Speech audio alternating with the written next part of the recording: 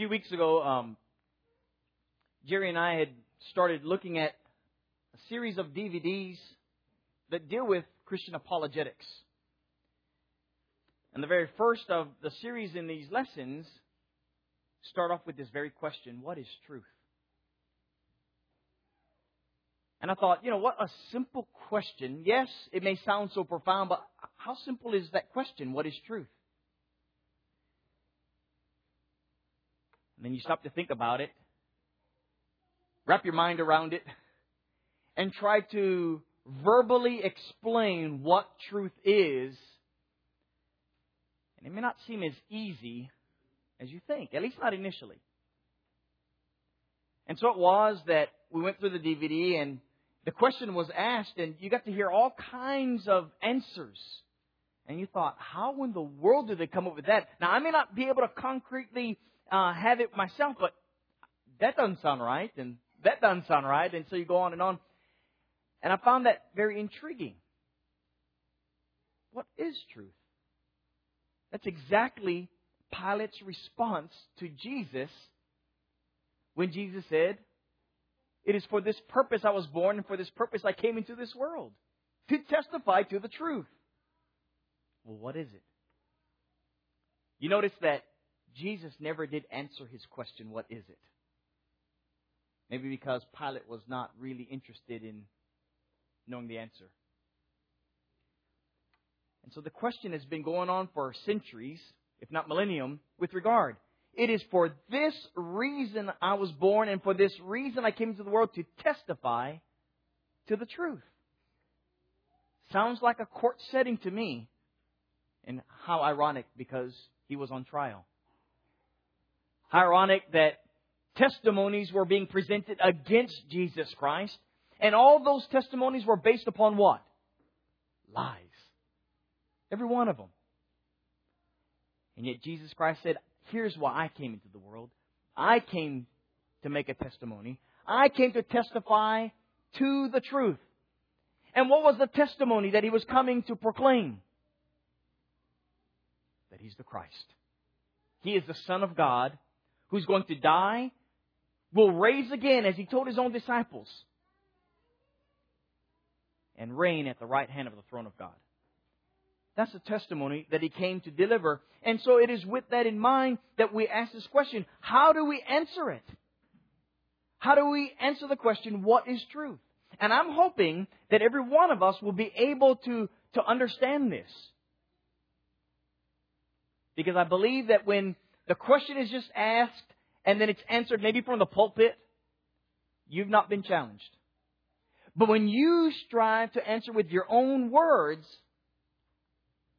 I believe you'll be the better for it. Because you will have to struggle within to find out, where's this answer coming from? How am I going to know how to answer this question? Do I bring up my Webster's dictionary or whatever dictionary that you have today? Good luck.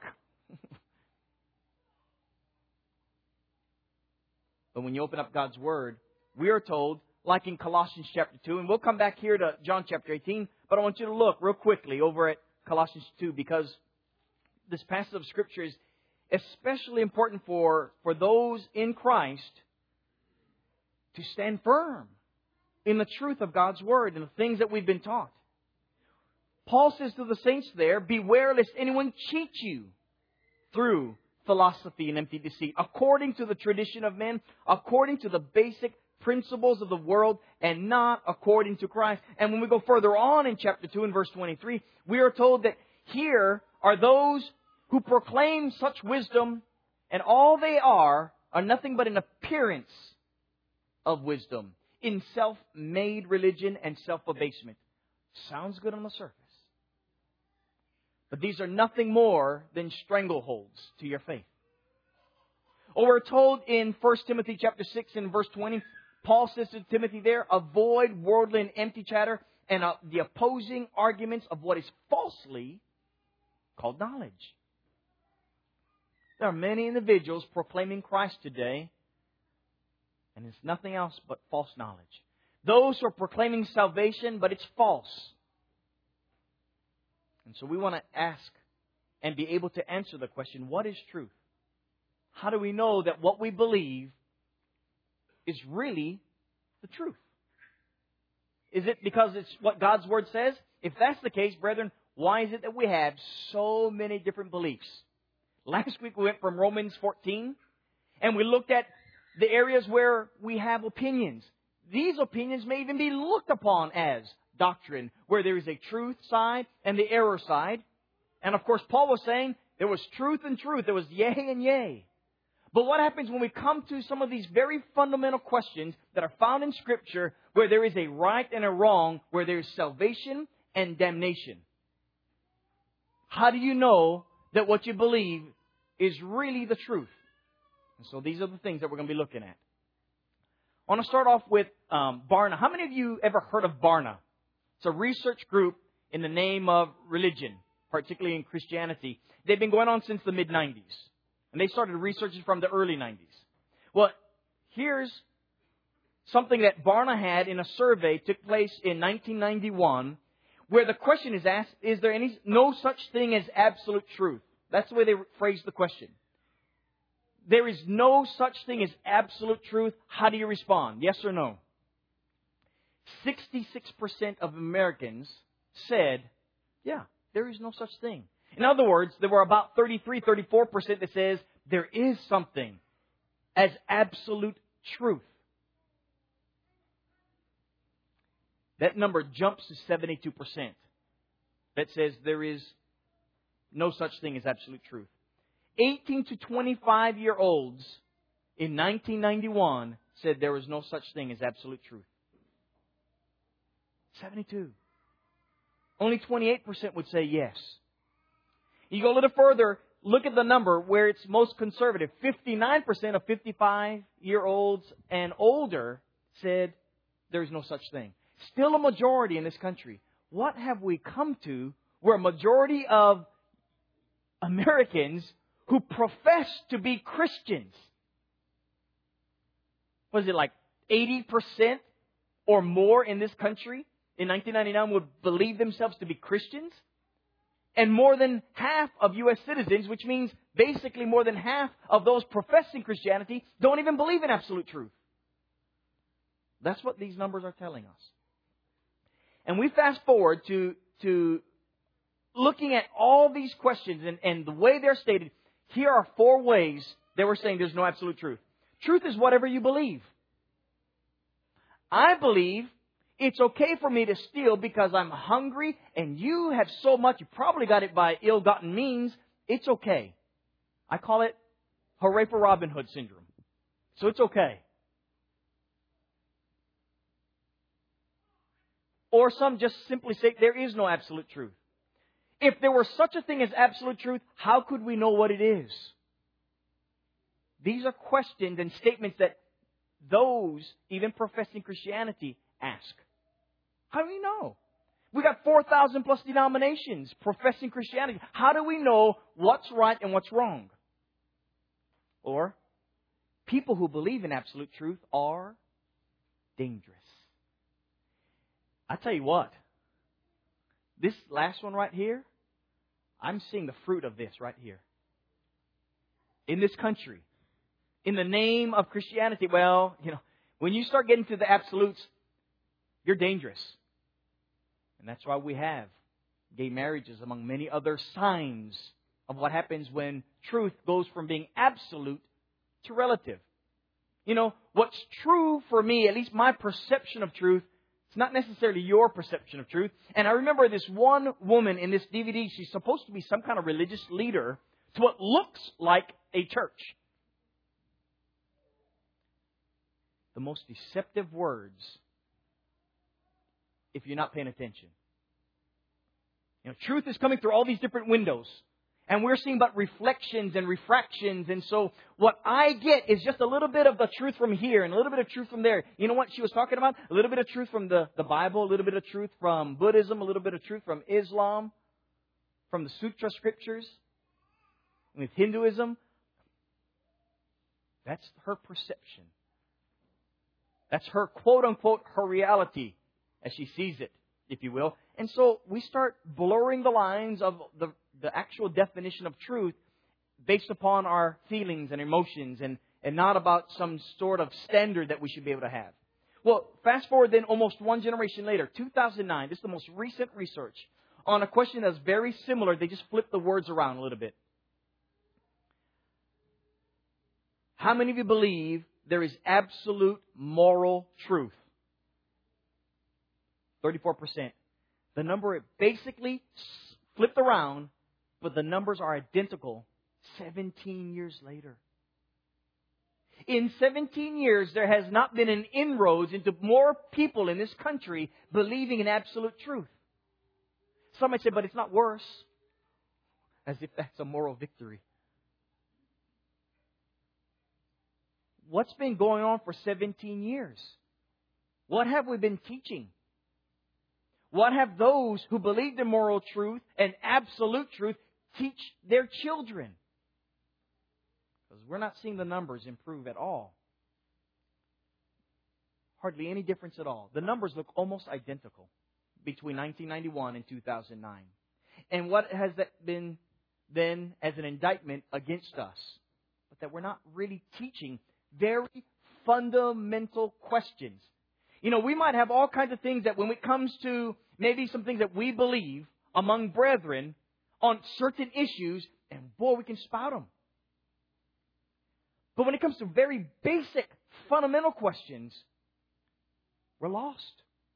We have difficulty answering them. And we talk about wanting the meat of God's Word when we have a hard time even swallowing milk. Get this. We're going to look at what the word biblical worldview means, because that is not a term we're not very familiar with. It's one of those kind of denominational type words and phrases that we don't hear too often. A biblical worldview. 9% of U.S. Americans, of the 80 or 90% that believe they're Christians, hold on to what's called a biblical worldview. So here are those professing to be Christians, and look at what a quote-unquote biblical worldview represents. Believe in absolute moral truth. Okay? If you believe in absolute moral truth, you have one of the signs and symptoms, if you will. If you get all of these, you are a quote-unquote person who believes through the lens of the Scriptures as absolute truth. So here's the biblical worldview. Believing that absolute moral truth exists, that the Bible is totally accurate in all its principles that it teaches, that Satan is considered a real being, not merely symbolic. A person cannot earn their way into heaven by trying to be good or to do good works. In other words, it is not something you earn. That Jesus Christ lived a sinless life on earth. And then finally, that God is the all-knowing, all-powerful creator of the world who still rules the universe today. If you believe in every single one of these this way, according to Barna, this is Barna's premise, if you will, of a biblical worldview, then you meet the criteria. 9% of U.S. citizens in 2009 meet this statistic based upon this preface, if you will. So you got 80% or more saying, I'm a Christian. But out of that, a great majority don't even believe this. For however we break these things down to make up what's called a biblical worldview. So you get an idea, even if you can fight and debate over some of these points here, within these points, these are basic stuff. And many professing Christianity don't even believe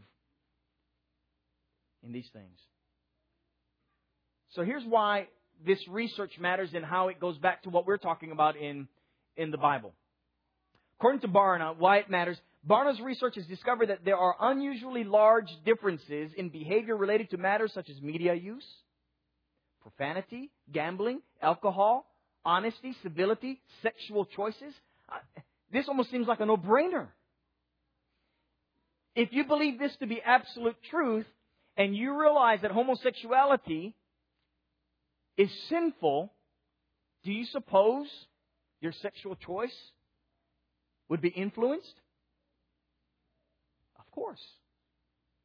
Do you believe that if marriage is between one man and one woman, just as the Bible states, that would influence you? That adultery is wrong, it's sinful? That murder is wrong? And so you go on and on. Of course, when you look at all these things, they're going to be influenced based upon your quote-unquote worldview. How do you view truth? Further, Barna concluded by noting that the lack of movement, there's a difference in one generation to the next, the lack of movement in the worldview status of adults reflects that the children are not provided with the basic ability to think in ways that correspond to foundational biblical teachings. So I did an experiment. We did it over this weekend. We had teenagers that were picking up where the boys left off in our teenage Bible studies. And I thought, this is the very first teenage study that we're having this weekend as we kick things off. And I decided to do this video, this first lesson in this DVD. And before we started the video, I asked, we had about 25 in the house, asked everyone in the house, what is truth? And you think maybe some would be shy, so they're not going to answer. And maybe if I say something, it sounds kind of silly, doesn't sound really smart, like a good answer, then I don't want to open my mouth. So I decided to pick on someone individually that I knew would be bold enough to try and answer it. And I asked the question, what is truth? And he sat there for a minute, trying his best to muster up some sentence. Proof's in the pudding. We have difficulty with fundamentals. And a fundamental question like what is truth that is not able to be answered by this group. So now I want this experiment to go a little further right here. How would you answer, the question, what is truth? Do you have something in your mind that's concrete that says this is what truth is, and I can back up what I'm saying to be accurate? Be almost one of those things, if I had sheets of paper, I would love to just pass it out right now, have you answer it, we'll collect it up, and at the end of the sermon, I get to read all these things and see where you stood on how you would answer that question. Would you sign someone else's name to it? Question was not able to be answered. And even when I pressed further, there was no conclusive answer. And it was because of this, even within the teenagers from like high school age and college age students, they all realized, what? As simple as this question may seem on the surface, we all had difficulty answering the question. Maybe this is something we need to be looking at and trying to kind of put our finger on, wrap our minds around it, understand what we're talking about when we use the word truth, which can be used so flippantly or loosely, or for that matter, inaccurately. So that's what we're looking at this morning. We're looking at the question, what is truth? And what we're going to do is turn to the Bible. Go figure. And I believe we're turning to the Bible for this reason, because within the word truth, there's got to be a source. And I believe the answer is right here in Scripture for us. And so we're asking the question, what is truth? And we're looking at it. And this is my definition. After I thought through it, it took a while. In fact, I refined it and then went on and refined it some more. And it's a little bit differently than what you saw in that video. It's a little different than, Focus on the Family that put on this series. I believe as can be viewed in and through Scripture, and we'll see it tested, that truth is what we must conform to based upon the character, the will, and revelation of God and His Word. That's what truth is. It's not a matter of, this is my truth. I've gone through and tried the very best that I can. How can I actually apply this? Real practically speaking, so that are there holes in what's being said? And when you combine this with like the old dictionaries of years gone by, Noah Webster's, and this person uses the 1828 dictionary, it's very similar to what you're seeing here. I just kind of refined it, what I see in Scripture. tested in Scripture. And I believe that's what truth is. It is that which we must conform to. I mean, that's easy enough. I mean, whatever truth is, we know that we have to conform to the truth. Right? But what is it based upon? What's the source of truth? And I believe what we see in truth is the very character of God. If we look at truth, we see God Himself. If you see God and however He is displayed, His nature, His character, then what you're seeing is truth. And furthermore, when He reveals something, then what He says, based upon His nature of being true, is taken as truth. And so, let's see how this unfolds. Love. And I use the question based upon this. Love. Flip the coin. Evil or good? It's heads. Love is good. So God says, love one another. It's right. Why is love true and not a lie, not false? Well, because God's character is one of love, right? We're told in 1 John chapter 4, verses 8 following. I want you to look at this text. Eventually we'll get back to Pilate. Look at 1 John chapter 4. In fact, 1 John would have been great throughout the letter for this very point. We're told in 1 John chapter 4, beginning here in verse 8, it says, well, let me back up to verse 7. Beloved, let us love one another, for love is of God. There's a source of love. And everyone who loves is born of God and knows God. He who does not love does not know God, for God is love. We sing this song. Do we sing it with this conviction that what is being said is true? In this, the love of God was manifested toward us, that God has sent His only begotten Son into the world that we might live through Him. In this is love. Not that we loved God, but that He loved us and sent His Son to be the propitiation for our sins. Beloved, if God so loved us, we also ought to love one another. Here's why love is good. Because God is love. That's why love is right. It is the reflection, the very face of God, if you will, the very nature of God. It's His being. And if God is love, then love is true. And hatred is wrong and false and evil. So we get that. How about lying? How do we know that lying is sin? That same flip of the coin? Lying is good. Tails. Or is it because God is true? In Him, He cannot do anything but tell the truth. Because that's what we're told, right, in Hebrews chapter 6, verse 18. Right? It is impossible for God to lie. It goes against His very nature. So if God speaks, He cannot speak anything but what? Truth. Therefore, the opposite of truth is this word called lying. Lying is a sin. It's the opposite of truth. And so that's why we know that lying is sin. It's the opposite of the nature of God. Go a little further. I used this morning in our Bible class. The world is flat. A statement like this. And I used the illustration how we can actually go to God's Word and we would have inferences, and some would even go on to say necessary inferences. That the world is flat because there's four corners. And 4 corners, that's not round.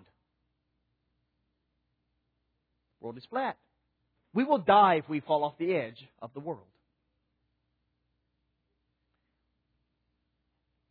But we come to God's Word, and we read in Isaiah chapter 40, in verse 22, that He sits above the circle of the earth. Here's a statement given about the earth. Well, is it flat or is it circular? What is it? The Bible is inconsistent. In fact, the Bible contradicts itself, does it not? No. We do a whole lot of metaphorical and figurative speech when we speak to each other, right? We use a whole lot of phrases about some things. When we talk about individuals and we give descriptions. If I say let's hit the road, you would not go outside unless you're not from here and you don't know those phrases. You would not go outside and just start hitting the road. You would think me crazy for telling you to let's hit the road. Why? I remember the first time when I came to the mainland. Hey, we're going to carry on over to the store. At my perception. I know I'm not heavy, but you going to carry me? We're fixing to go. What's broken? Why are we leaving? I mean, it's these kinds of simple sayings that we just take for granted in our vernacular. Same thing with the four corners of the earth. Everywhere you go, there's God and His angels. The four corners of the earth. But when we see simple statements, does God really sit? Does God really have a throne? When we talk about all the instruments in heaven that the angelics will play upon, I mean, are we the spiritual realm having all these physical things? We're going to walk the streets of gold? We know contextually, right? At least as we discern, we should be able to learn contextually. So when we have statements like this, we can discern and tell whether or not something is true or not. Now, that doesn't make it always as easy as some of these illustrations. But over the course of time, we gain better perception, better ability to discern truth from lies. And so if we use the illustration about this, the bottom line is we come back to God Himself. Jesus said in John 14, verse 6, I am the way, the truth, and the life. No one comes to the Father except through me. He says He's the truth. Go to John chapter 1, verse 14, verse 17, following into second chapter. And what does it say? Verse 9 of John chapter 1, speaking of John the Baptist. He's preparing the way for truth. John says that when Jesus came to the world, the law came through Moses, but grace and truth came through Jesus Christ. Truth comes through Him. The source, God Himself. And so when Jesus spoke, He spoke not as like the authority of those Pharisees or the scribes, but He spoke from Himself. He spoke with the authority of truth as the one who can speak nothing but the truth. And we are told to conform ourselves to whom? Jesus Christ. Romans 8, verse 29. Conforming ourselves to truth. To God Himself. And so these are some of the things that we look at in Scripture, and we see then that truth does in fact begin with God.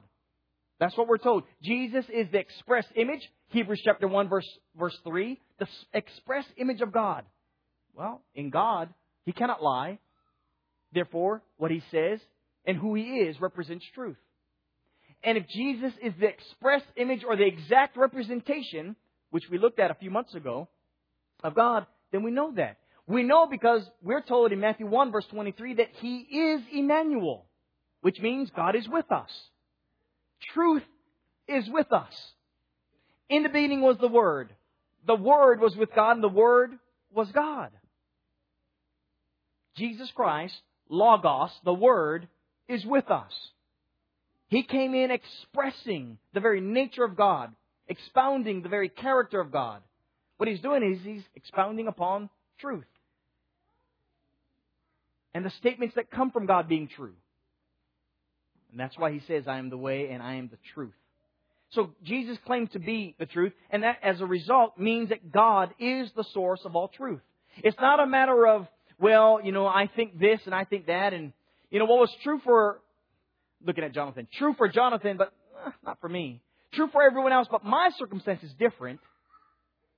Truth is the same. It's a matter of whether we're going to accept it or not. And as fundamental and easy as it seems from this standpoint, how do you discern? You discern beginning with God Himself.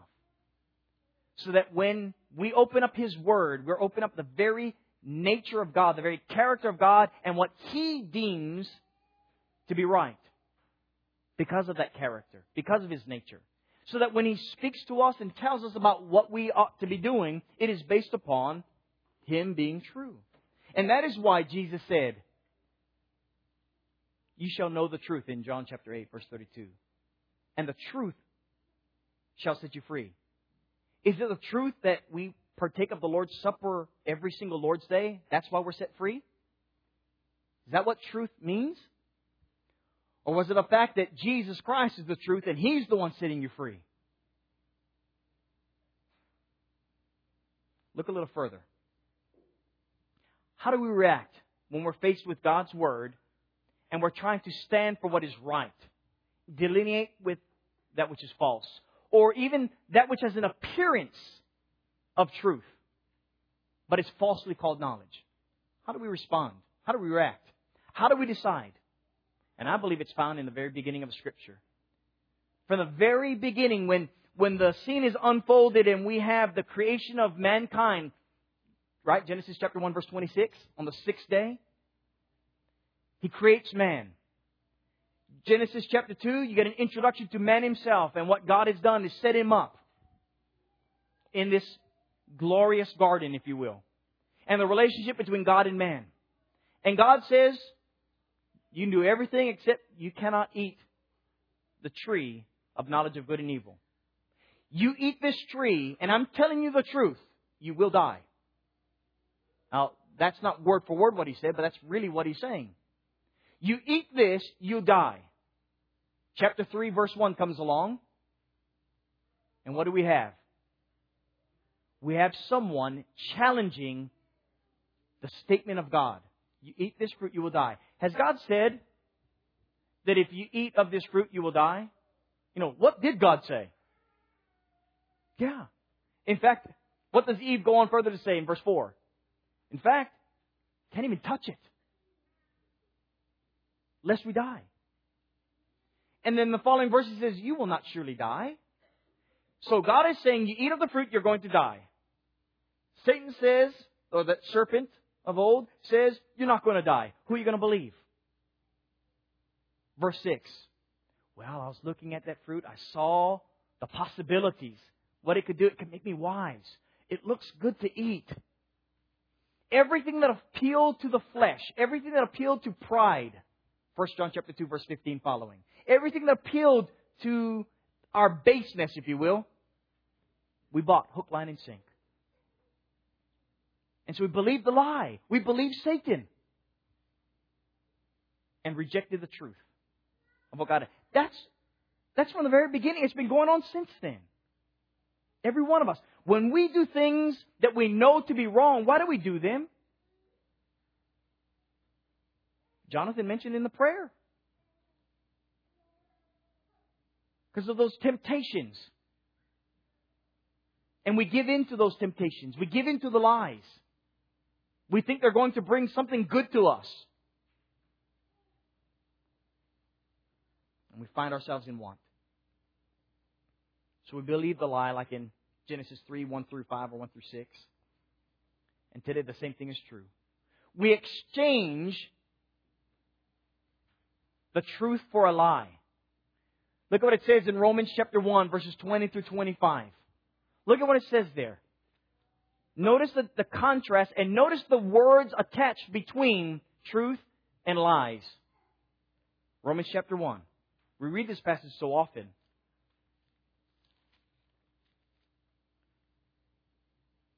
For since the creation of the world, His invisible attributes are clearly seen. Maybe those invisible attributes include truth, among others. You cannot see truth itself, I guess. You can see the fruit of it. But we see His invisible attributes being understood by the things that are made, even His eternal power and Godhead, so that they are without excuse. We look at creation, there's got to be a creator. We look at these laws, there's got to be the lawgiver. Whatever it may be, we see these attributes. But notice what he goes on to say. Because although they knew God, they did not glorify Him as God, nor were they thankful, but became futile in their own thoughts. Foolish hearts were darkened. They professed to be wise, but they became fools and changed the glory of the incorruptible God into an image made like corruptible man. So I look at this piece of wood that we just used this week for camping. and we burn this wood, and this is the same wood that I'm going to ask to save me, that's what we've done when we reject God. He goes on to be very clear. Therefore, in verse 24, God also gave them up to uncleanness in the lusts of their hearts to dishonor their bodies among themselves, who exchanged the truth of God for the lie. That's really what it's all about. Everything that you can imagine, that you can go in Scripture, if you're not accepting the truth, you're accepting the lie. That's what we have. And that's why 2 Thessalonians chapter 2, when you read verses 8 following, God gives us over to our lives. If our lusts, the flesh takes over and says, this is what I want to do, and I justify it. I can even justify it to be godly. God's saying, you don't want to accept my truth? Have your lie. I made you with free will. I want you to choose to volunteer of your own accord to accept me on my terms. And I am a jealous God. I want all of you. But if you're not going to accept me on my terms, the truths that I give to you, for the very sake of you being sanctified by this truth, if you don't want it, I made you to make that choice. If you don't accept it, then I'll give you over to your lusts, your desires. That's what Paul said to the church at Thessalonica, as he did at the church at Rome. But look at these truth claims, if you will. Look at some of the passages that we often use when it comes to fellowship issues. 1 John chapter 2. I want you to look at the text here.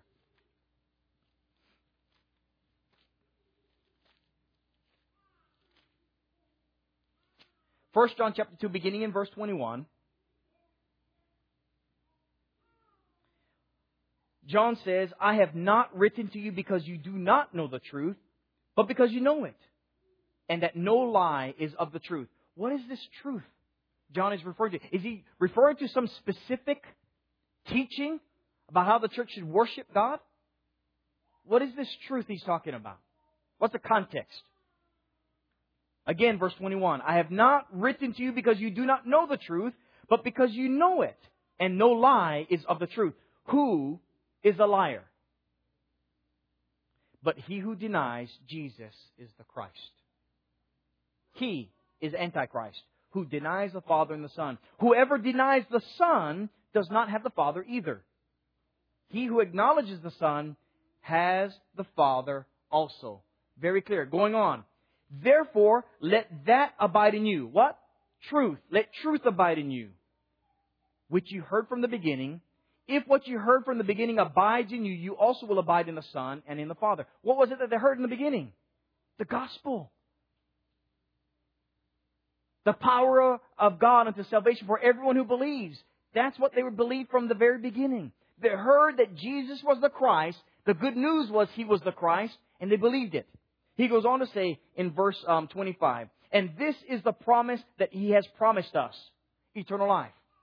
He who believes and is baptized will be saved. We've got that promise. Acts chapter 2, verse 38, we have that promise. So these things I've written to you in verse 26, concerning those who try what? To deceive you. There's the lie. I've written to you concerning those who try to deceive you, but the anointing which you have received from Him abides in you. Go back to Acts 2 in verse 38. What do you receive? When you believe the truth of this gospel message.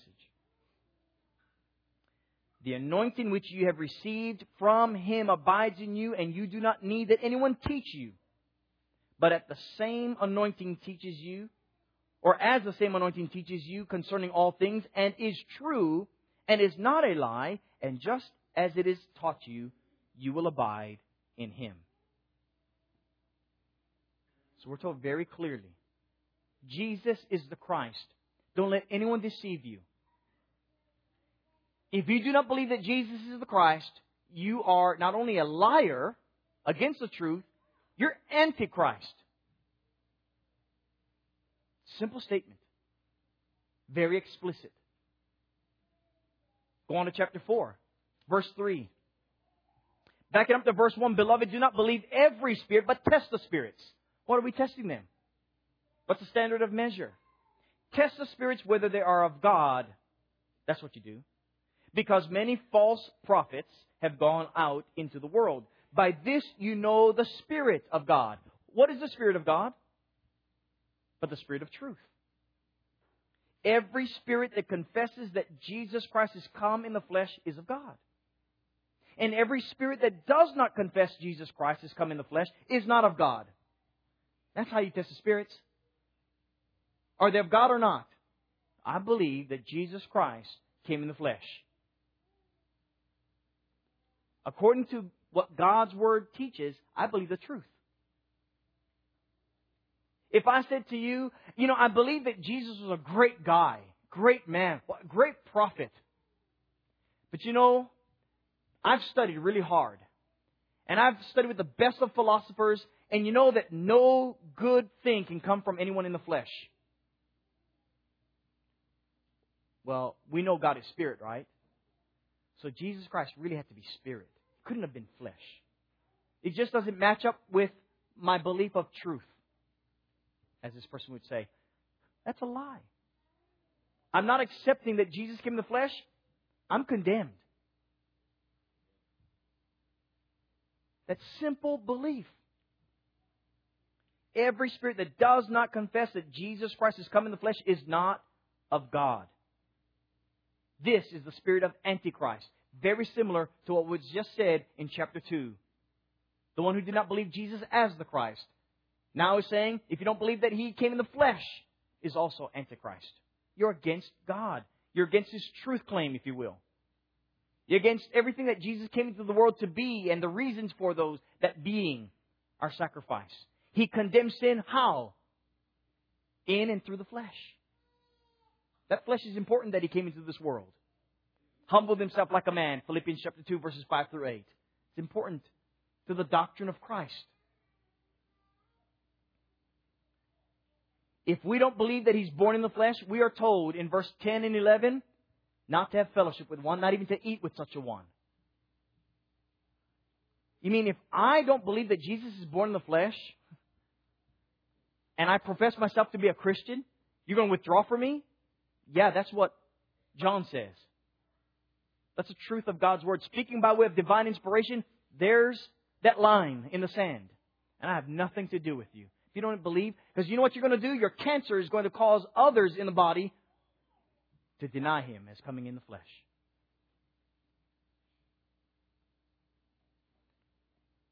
Let me add a little parenthesis. How many of you heard 2 John verse 9, 10, 11 used for something much differently than this? Joel has. I've heard it 20-something years. We use it for if we do the Lord's Supper in the wrong direction. You're lost. You're not abiding in the doctrine of Christ.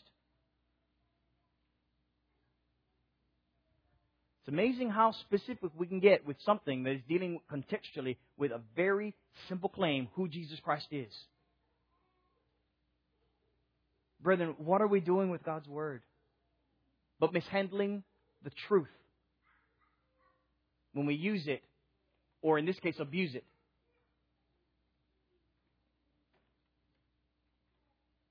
I want you to stop. Look at a very simple claim. Jesus said in Mark chapter 16 and verse 16, He who believes, because He's telling His disciples, go into all the world, preach the gospel. He who believes and is baptized will be saved. The Logos is saying a statement.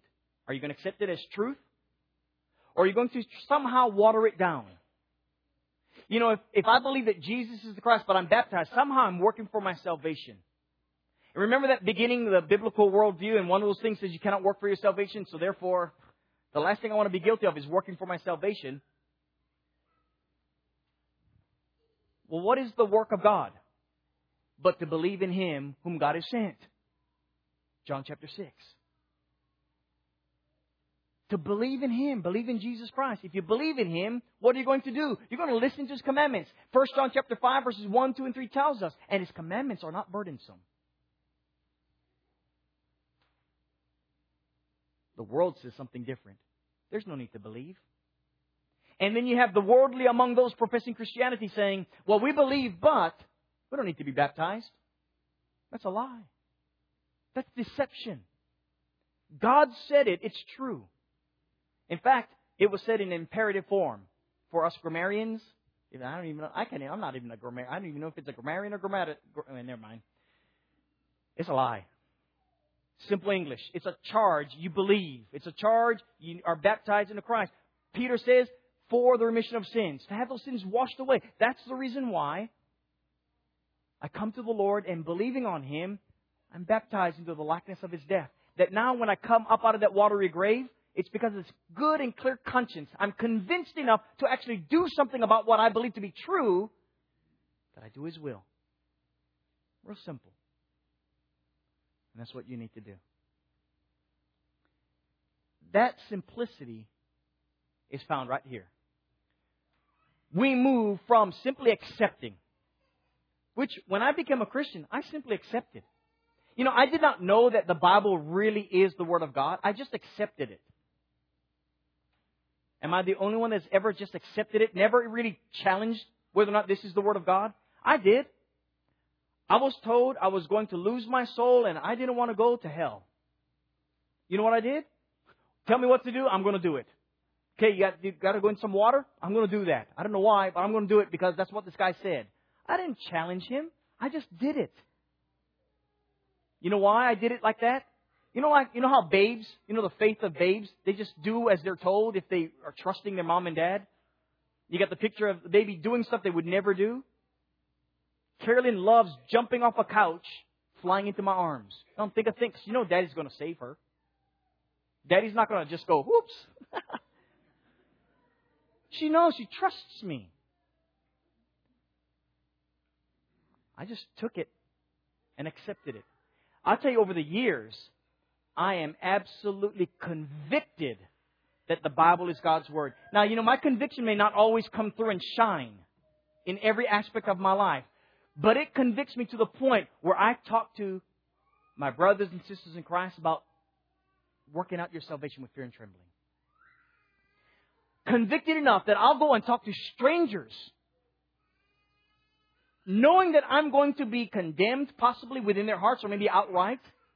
Knowing that people are going to laugh at me or Jerry, it's easy to laugh at Jerry, can laugh at us for professing a belief so strong that we talk to complete strangers.